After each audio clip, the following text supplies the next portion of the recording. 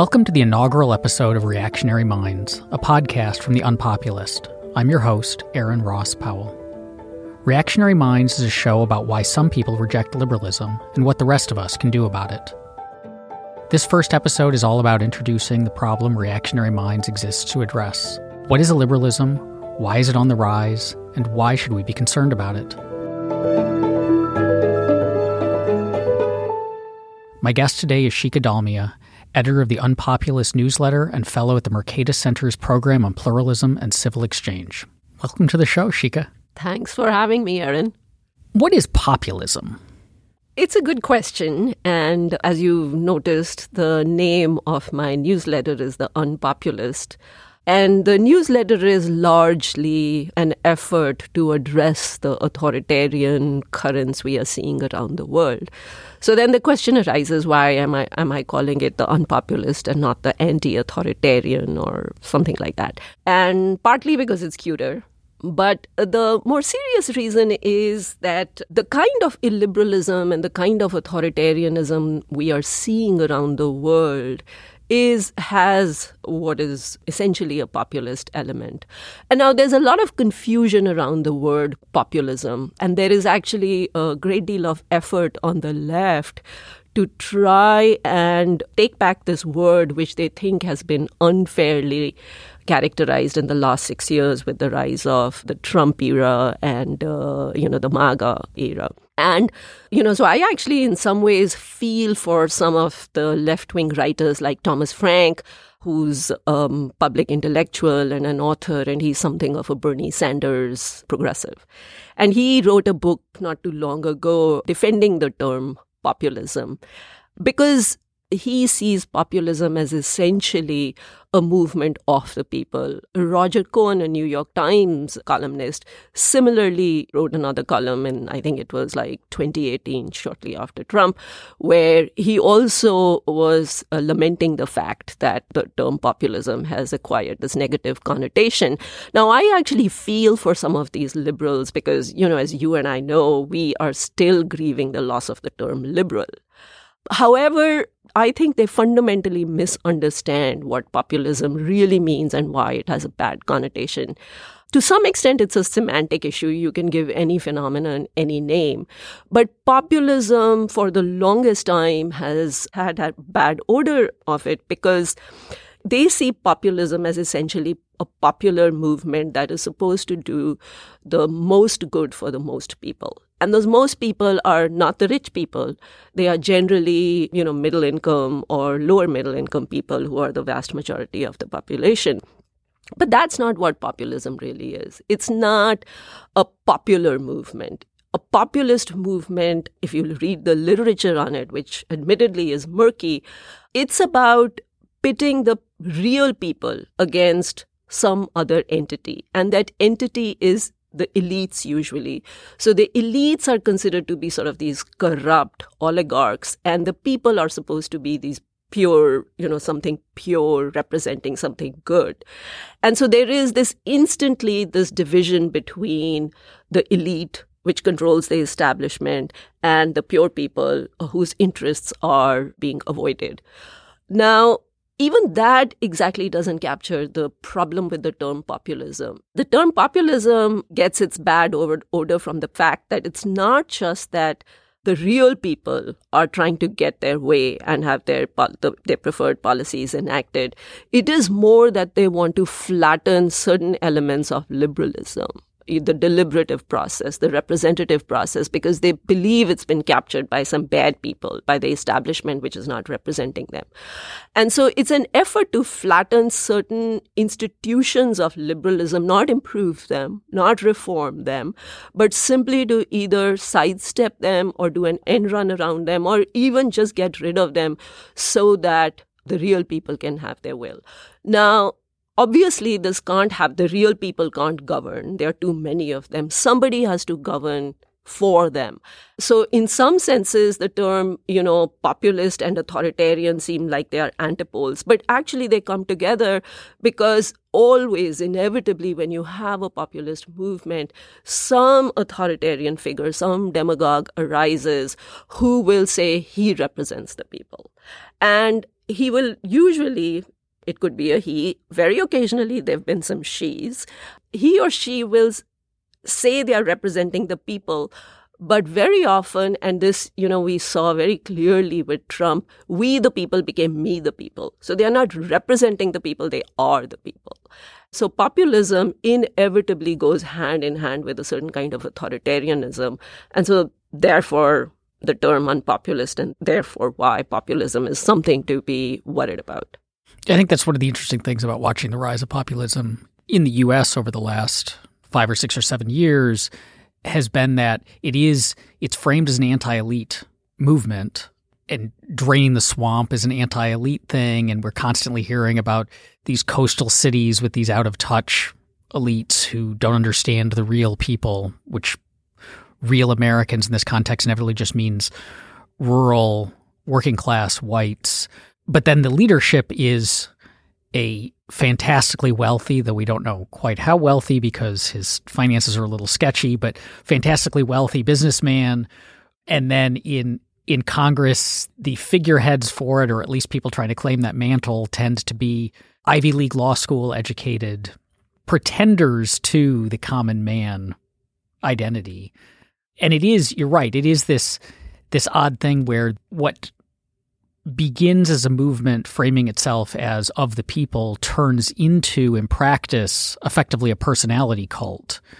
That's no longer about the people, but it's no longer about the people's identity. It's about the people building their identity through fealty to this strong man leader, which is then how it can very quickly turn into an authoritarian movement, because either that leader's power when he has to do something is seen as absolute because he's the embodiment of our hopes and dreams and cultural identity, or when that leader's position is threatened, as we saw when Trump lost the election, it can morph quickly into violence in defense of that leader's status, not so much the working class or the common man status, but defending that leader from perceived failure.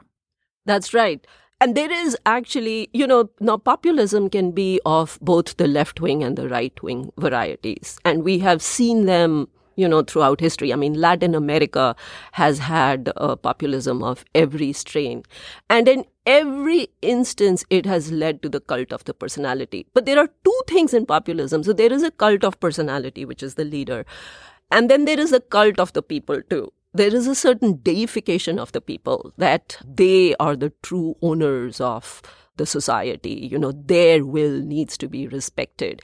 And so the two, the cult of the leader and the cult of the people, sort of build on each other. They both deify each other.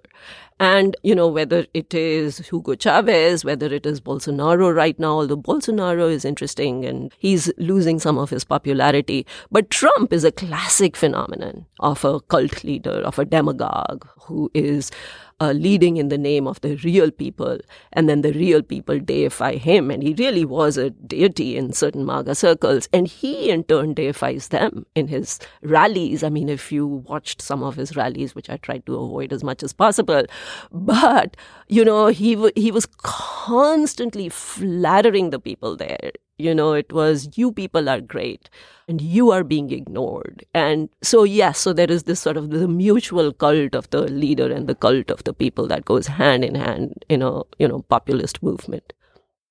I want to stay for a moment on our terms and taxonomies, because the purpose of this show ultimately is not just to critique illiberal and populist ideas, but to try to understand them, to try to understand where these people are coming from, what the philosophies and personality traits and historical perspectives that inform them, because it's hard to challenge ideas without understanding them deeply and to the extent you can fairly. So we talked about what populism is, but this show is not called The Authoritarian Mind. It's not called The Populist mind. It is called Reactionary Minds. And so where does the term reactionary fit into all this? So, Erin, this is your show. So, you and I both talked about why we like reactionary minds. And I'll give you my side of why I like it. And perhaps you can say something about why you like it. So, the textbook definition of reactionary is a person or a sensibility that is opposed to economic or political liberalization of any kind. And so usually it goes along with a certain conservative mentality. But I think there's another element to the reactionary sensibility, and that is it is also sort of anti-ideas and it's anti-intellectual. And the reason is ideas and intellectual theories then can lead to change. They can lead to, certain, they require a certain amount of openness to the world and to knowledge, and those can be intensely threatening to existing cultural orders, right? And so in that sense, reactionary minds, I think, is a good way to describe this show. Because as you and I are both, as we know, quite troubled and perturbed by the last 6 years. I mean, things are happening in America that we never thought would be possible. And we think that there needs to be some kind of a response to this, right? But we can't really fight these ideologies unless we understand them. And so we do want to understand the reactionary movement that's brewing in America on its own terms. And so that's sort of the reason I like the term reactionary minds. Yeah, I agree with all that. And what I would add is I think that you can make the case that ideology, political ideology, moral ideology, and so on is to some extent downstream of personality, that we tend to have different personal and personality preferences, and then we sometimes look around for theories or intellectual edifices that provide structure to them or support them or don't really challenge them.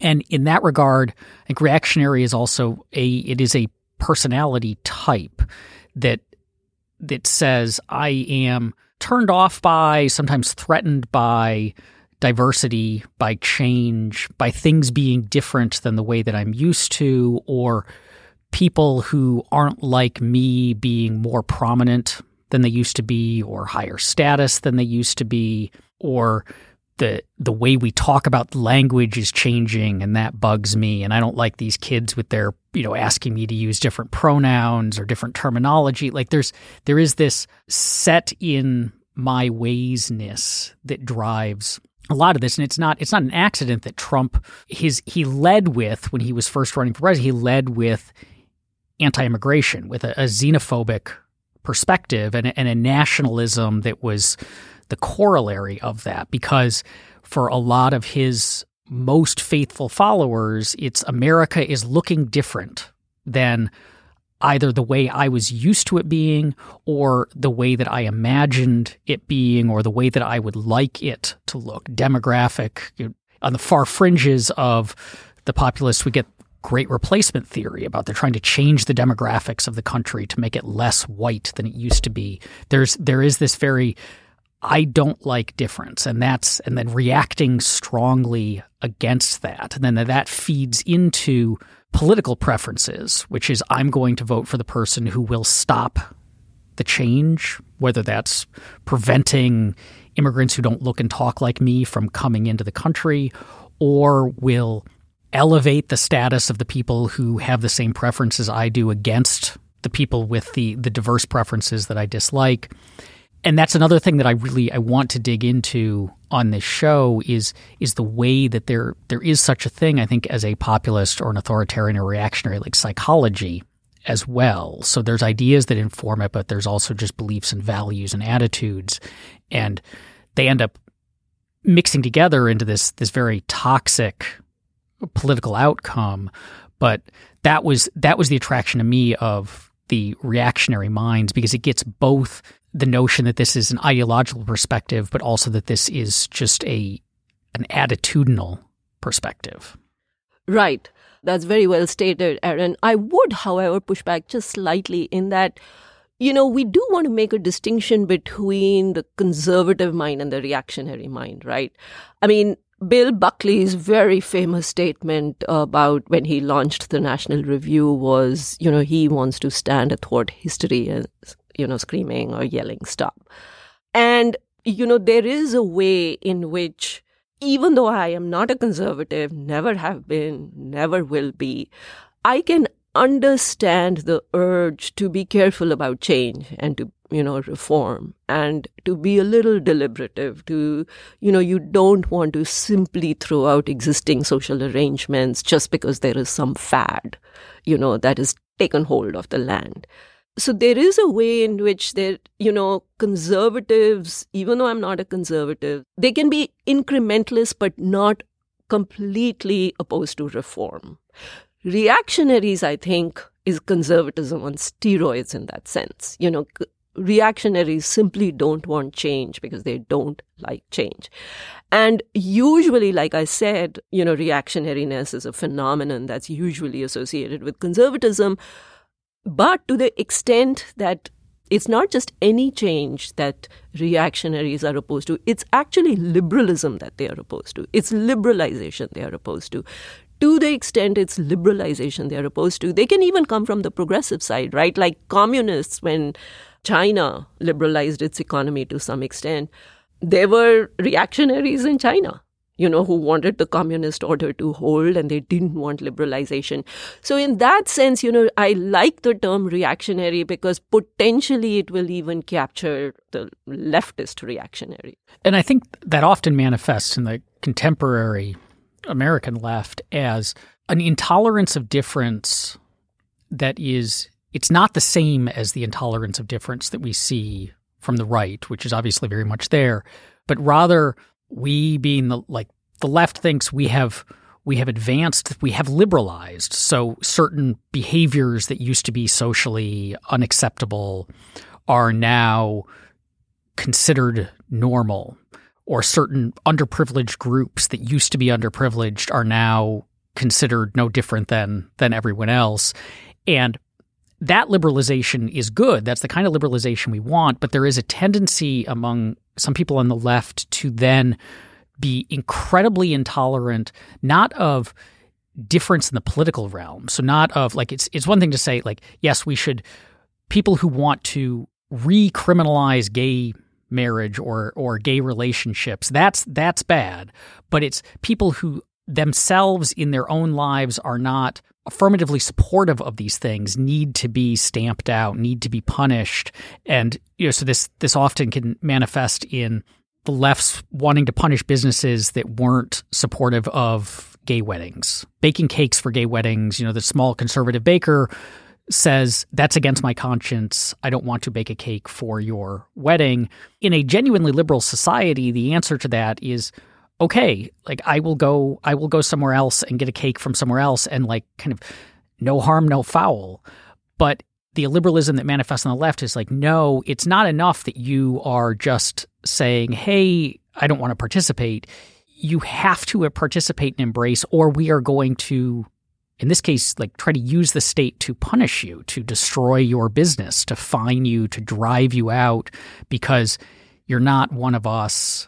And that ends up with this ratcheting up of the reactionariness, because then what that says to the people who are more culturally conservative is, I need to dig in even deeper, because if the culture drifts in a more liberal direction, that's even more grounds for me to be punished, often with state force. And so I need to fight even harder because I won't be tolerated.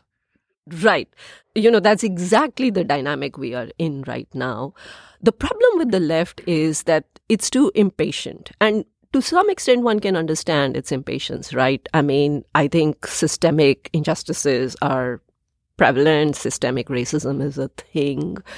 And we all do need to, grapple with legacies of slavery, Jim Crow. All of that is correct. The problem with the left is it doesn't want to do the real hard work of changing hearts and minds. It wants to grab power nodes and exercise and, push on them to engineer change. And it's not just the state that that they are the levers of the state that they are using. It's also the levers of, corporate power and, what have you. Not all of them are illicit. Some of them are perfectly acceptable. I mean, certain kinds of boycotts against clearly beyond the pale views is probably acceptable. But they have lost the capacity, of making distinctions between, good-natured fear of what they are asking for and a reactionary fear, I guess. And it's like this lack of calibration and this lack of finesse in their techniques, which is, I think, which is a big problem, which is in some ways driving a more reactionary attitude on the part of the conservatives, bringing out their worst tendencies. But I actually don't want to simply blame the left for it also. I mean, I think the conservatives always wanted, a certain kind of conservative mind that was always uncomfortable with certain social changes, gay marriage or what have you. They've also been looking for a pretext to dig in. So I think to some extent, the left is giving them a pretext. It's not a reason. It's a pretext for, their reactionariness. It's hard to untangle all of this, I admit. But all these currents are right now with us. But at their core, they're all ultimately a rejection of genuine liberalism, which is, if nothing else, it is a belief in a social tolerance and social pluralism of, if we're going to live together in a big society, commonly governed, we have to get along with each other. And the way that you get along with each other, given our diversity of viewpoints and values and preferences and backgrounds and so on, is to tolerate difference, is to say, I'm going to let you live the way that you want to live, and I'm going to live the way that I want to live. And even if I'm not celebrating the choices that you make, I'm accepting them as part of this liberal consensus. But so much of what we're seeing now seems to be a rejection of that liberal consensus of saying, no, it's not just that I think I am right in, all of us think we're right in our own preferences and values, or we wouldn't hold them. So it's not just that, it's saying,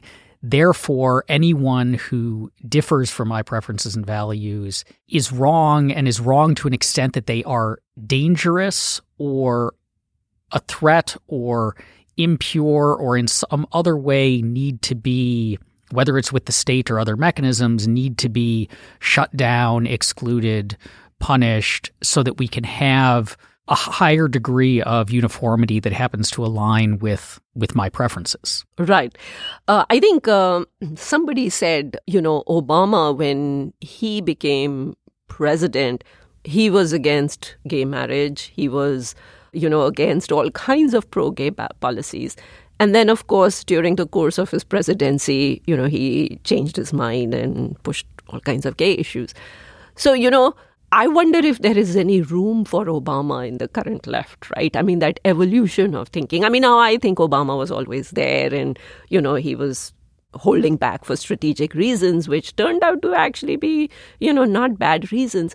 But right. I mean, and it's not, and and you can see the growing intolerance of the left in that it's not just being censorious against the right, but it's also being censorious on its own, to its own, which is why, in a way, I'm a little less worried about the left, because the left, in its demand for sort of purity and consistency, it's in a way, becoming less united, and it's sort of is at that stage of devouring its own.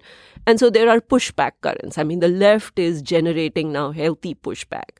I mean, I actually think if Trump had not arrived on the horizon, right, there was so much concern within the left about the left that right now we would be in a much better position with respect to the left.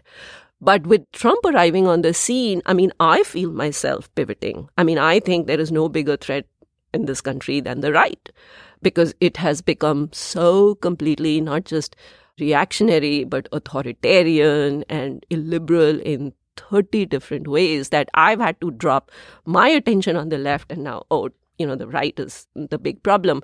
But before Trump arrived, I remember Vox, which is by no means right-wing, let alone even a centrist publication, very much a progressive publication. But I recall it had written, or it had published a piece by a liberal professor saying, "My liberal students terrify me." And this piece went on to say that conservative students in his class, this was a professor who said in a liberal arts college, who said the conservative students in his class will push back, might not like his ideas, but are still willing to discuss them. Liberal students were not willing to do that. Now, what we are seeing, on the other hand, is that the right has taken what was, is no longer simply pushing back against what were legitimately called left-wing excesses. It wants to just crush them, right? Now you are seeing bills banning the teaching of critical race theory. That's where the reactionariness comes in, right? This is no longer now about calibrating the pace of the change. It's not about that. Now we are only going to impose our vision from 200 years ago or, 150 years ago. Now it has taken a completely different, cant, and it's in a completely different orbit. We've talked about Trumpism as exemplary of the kind of populism that we are concerned about. But is Trump the major figure, or who are the other figures that are important to understand when looking at the lay of the land on American populism, left or right, like the main, I guess, influencers, as the kids say?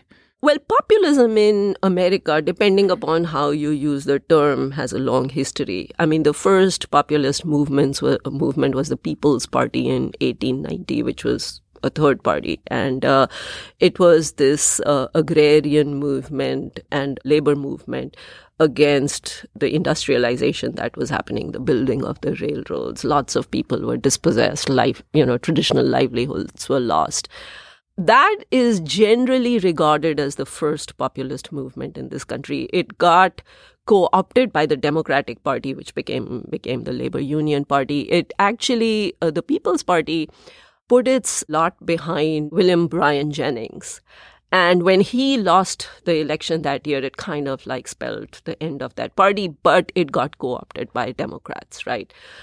Now it's a completely different situation. I mean, you've seen certain other populist movements. I mean, arguably, the George Wallace, he was a populist phenomenon, very much appealing to the same kinds of anxieties that Trump now appealed to. In between, you had sort of the Tea Party movement. You also had the Occupy Wall Street movement. The difference is that the Tea Party, I think, was the beginning of this turn towards MAGAism. Although, interestingly, the Tea Party movement was very much, pitching itself as this constitutional movement. It wanted to return to the founders. It wanted to limit the scope of the government, all of which went out of the window when Trump came along. But I think, Trump is not sui generis. I mean, partly the Tea Party is behind that, but partly I think, we had the phenomenon of right-wing radio with the advent of Rush Limbaugh, who started pushing all kinds of populist tropes, right? I mean, he was a nativist. He was, anti-left. I mean, the preoccupation with the leftist enemy is a huge, huge part of the right now. I mean, I think that's the single biggest motivating force. I think even the anti-immigration and the anti-immigrant animus is not quite as powerful a force as the fear and the anger and with the left is. Hatred of the left, actually. And I think Rush Limbaugh started stoking that. And then you had a whole slew of copycats on the right. And I think that kind of paved the way for Trump. The right was kind of primed for a populist takeover. And then Trump came along with his MAGA message. And at that stage, all the right wanted was to use the levers of the state to smash the left and impose its vision of, a pretty sort of insulated, closed American, polity. And this isn't new, even with Trump, even with Rush Limbaugh. I mean, this is what we watched in the 50s and 60s with anti-communism. Was the Soviet Union was a legitimate threat, although maybe in retrospect, not as big of a threat as we thought it were at the time. There were communists in the country, although America was not going to turn. They weren't going to win out. America was not going to turn communist, but they did exist, and communism was very bad. But the American right used that as a way to exert the power of the federal government to punish particularly culturally left people or people who were calling for liberalization of the positions of blacks or gays or women and so on, that there's this urge to define an enemy and then use a potentially like an inflated threat of that enemy or mischaracterizations of that enemy or straw man versions of that enemy to have this to justify a reactionary turn is very strong. And it makes me think it was interesting a moment ago we were talking about Trump and how there was this, you said like had Trump not come along, the left would have fractured more than it did. And so what's interesting about Trump is that he unified both the right and the left into these deeply tribally opposed camps that there were, I mean, for decades, the conservative movement was split between there was the base that looked very much like Trumpism does now and has, that conservative kind of right reactionary base has been around as long as there has been a right. But you had the elites, the Bill Buckley types or the Ronald Reagan or then the Paul Ryan who managed to kind of have control of the GOP and push it in a more, if not liberal, at least more liberal adjacent on its best days direction. But that went away with Trump, and suddenly the elites all kind of either swore fealty or at least shut up about their criticisms of the really reactionary right. And then on the left, you had exactly that the left, those fault lines went away because we had a unified enemy. Trump won't be around forever. And so it does. There's a sense in which that kind of potentially gives a way out of when that enemy has gone away. I mean, there are other people like what DeSantis is doing in Florida right now. He's clearly trying to tee himself up as the inheritor of the Trump mantle. But it's questionable whether any of the people trying to do that have Trump's, I want to call it charisma, but a lot of people think of it as such, but like Trump's showmanship and there's something about him and his celebrity and all of that made him successful in the way that someone who had just spouted the same views probably would not have been. I guess, is there cause for hope there that if the populist leader goes away, then the sides will become more pluralistic than they are now? It's a good question. No, I'm actually not optimistic about that. I mean, look, what Trump did was he didn't really unite the Republican Party, right? I mean, what he did was he united a certain element within the Republican Party, and the rest of those who didn't agree with him were either purged. I mean, Paul Ryan didn't last a year after Trump came on the scene, right? And the others have been their persona non grata within the party. And that's actually a classic populist move. I mean, it's not just that they don't respect parliamentary institutions and they don't respect the opposition. They actually turn their own party in an embodiment into themselves. And you've seen that with Trump. I mean, it's literally classic populism. So in that sense, I think he's been hugely damaging to the Republican Party. And I'm in a way that I'm not sure the Republican Party can recover from it for a very long time. Or at least I think it has to be in the political wilderness for a very long time. I mean, it has to be punished at the polls repeatedly before it'll give up this populist formula. So that's in one sense, I think. So even though there may not be a charismatic figure, and the reason I was laughing when you said charismatic, because I know to you and me, he's just so utterly not charismatic that it's hard for us to see his appeal. But there'll be other populists who will try and copy him, right? And they may not be successful, but their very presence is going to be damaging. That's one. But the more, the bigger danger of Trump is not Trump, but Trumpism. And Trumpism is essentially, an illiberal mindset that doesn't respect the checks on executive power. And it gives various factions within the conservative right therefore the sort of like the permission to use the levers of the state to promote their own vision. So you've written about this, sort of the integralist movement, right? Why is that emerging now? The NatCon, National Conservative Movement, why is that emerging now? He's actually fractured, whatever little uneasy fusion consensus there was in the right, and allowed these illiberal, monster children of MAGAism now to assert themselves. So I actually think things are going to get much worse before they get better. Well, let's turn briefly to the integralist movement and the national conservatism movement, which have some overlap but are distinct in other ways, because they represent an interesting move on the part of the conservative elite to try to take on the energy of Trumpism, of Trumpist populism, but intellectualize it because Trumpism is basically all id. There's not an intellectual philosophical through line there. But the national conservatives and the integralists are saying, no, there is a philosophical case against liberalism, that liberalism has failed in their words, for reasons inherent to it, and that we need to embrace non-liberal, like well thought out philosophical positions, because that's the thing is, if Trump is just spouting id, the integralists and the national conservatives have legitimately thoughtful and often interesting thinkers articulating these views in ways that are, I think they're wrong, and I think they're often dangerously wrong, but they're not stupid, and they're worth wrestling with. But it is interesting watching these very elites. I mean, these are law professors and philosophy professors and theologians trying to take this energy and give it, like, reapply the intellectual veneer that used to exist with Buckley and the National Review, but was shed under Trump, to reapply that intellectual veneer.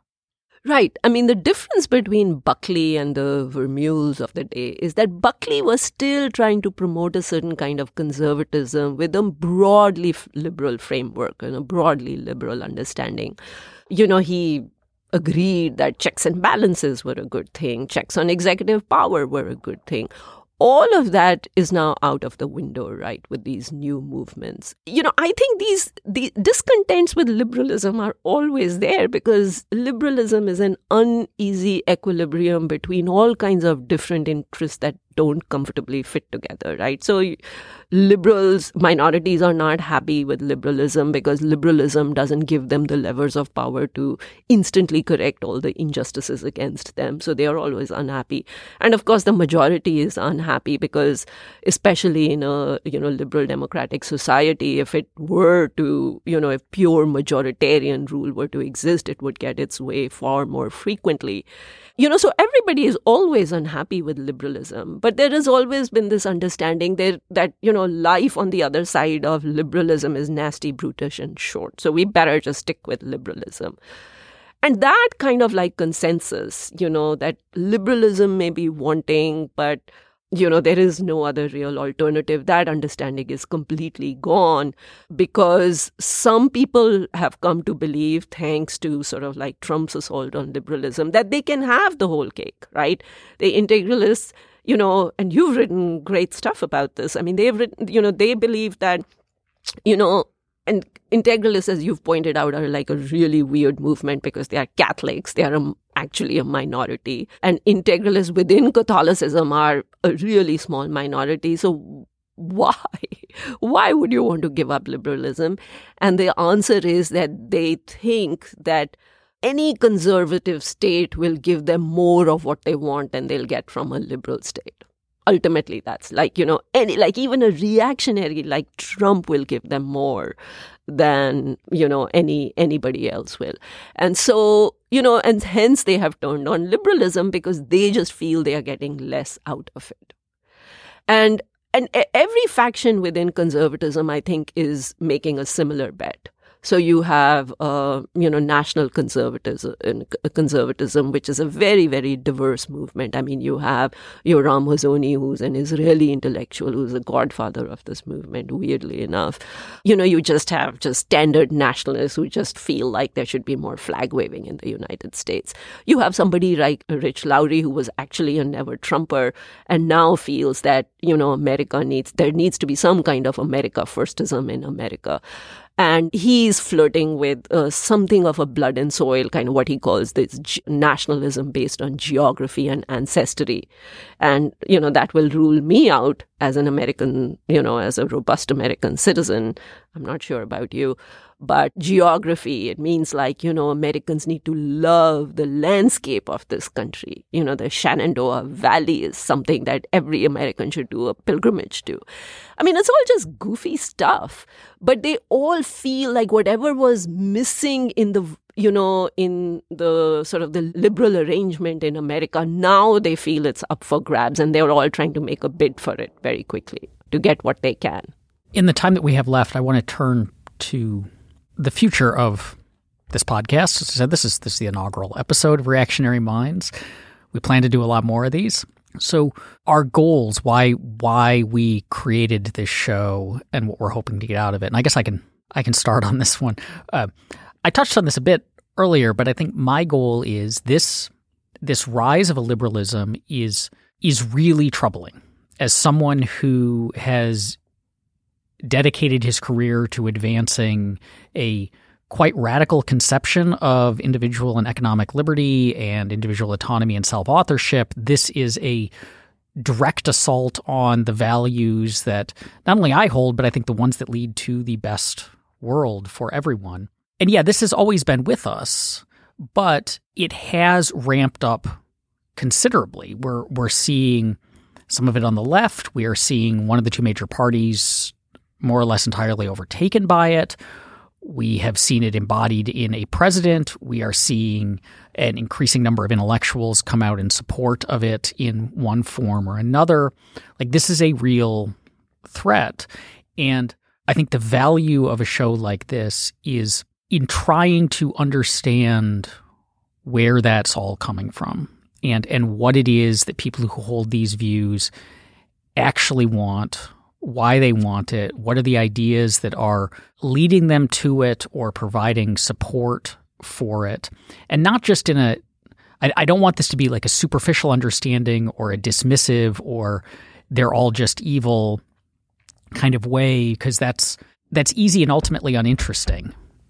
Like, my goal is to just really try to understand them on their own terms, and then to critique it from the perspective of the value of radical liberty. That's exactly right, Aaron, and that's why I'm so excited that, you are doing this. I think this is going to be a great podcast. As you've said, plan is to understand this sort of illiberalism and its appeal at every level, psychological, social, political. So, I'm sure you'll be having guests that address all of it. And from my mind, you and I think we both have sort of more of penchants for intellectual understanding of things, right? And, Marxism has this distinction between theory and praxis. And so we like to understand things at a theoretical level. It's like it's almost an end in itself. But I think in this case, we cannot find we cannot fight illiberalism without actually understanding it. We know what we are opposing, and so there is that. And I think, in addition to sort of this theory praxis thing, I mean, this is part of like the bigger unpopulist endeavor, right? And the unpopulist endeavor will be, it's also got its theoretical side, but it's not going to shy away from like taking sides. It's not going to shy away from calling the right reactionary and taking on specific figures, political figures who are behaving in an illiberal fashion.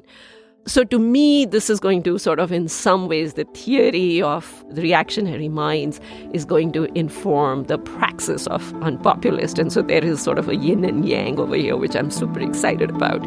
I really look forward to this. Thank you for listening to Reactionary Minds, a project of the UnPopulist. If you want to learn more about the rise of illiberalism and the need to defend a free society, check out theunpopulist.substack.com.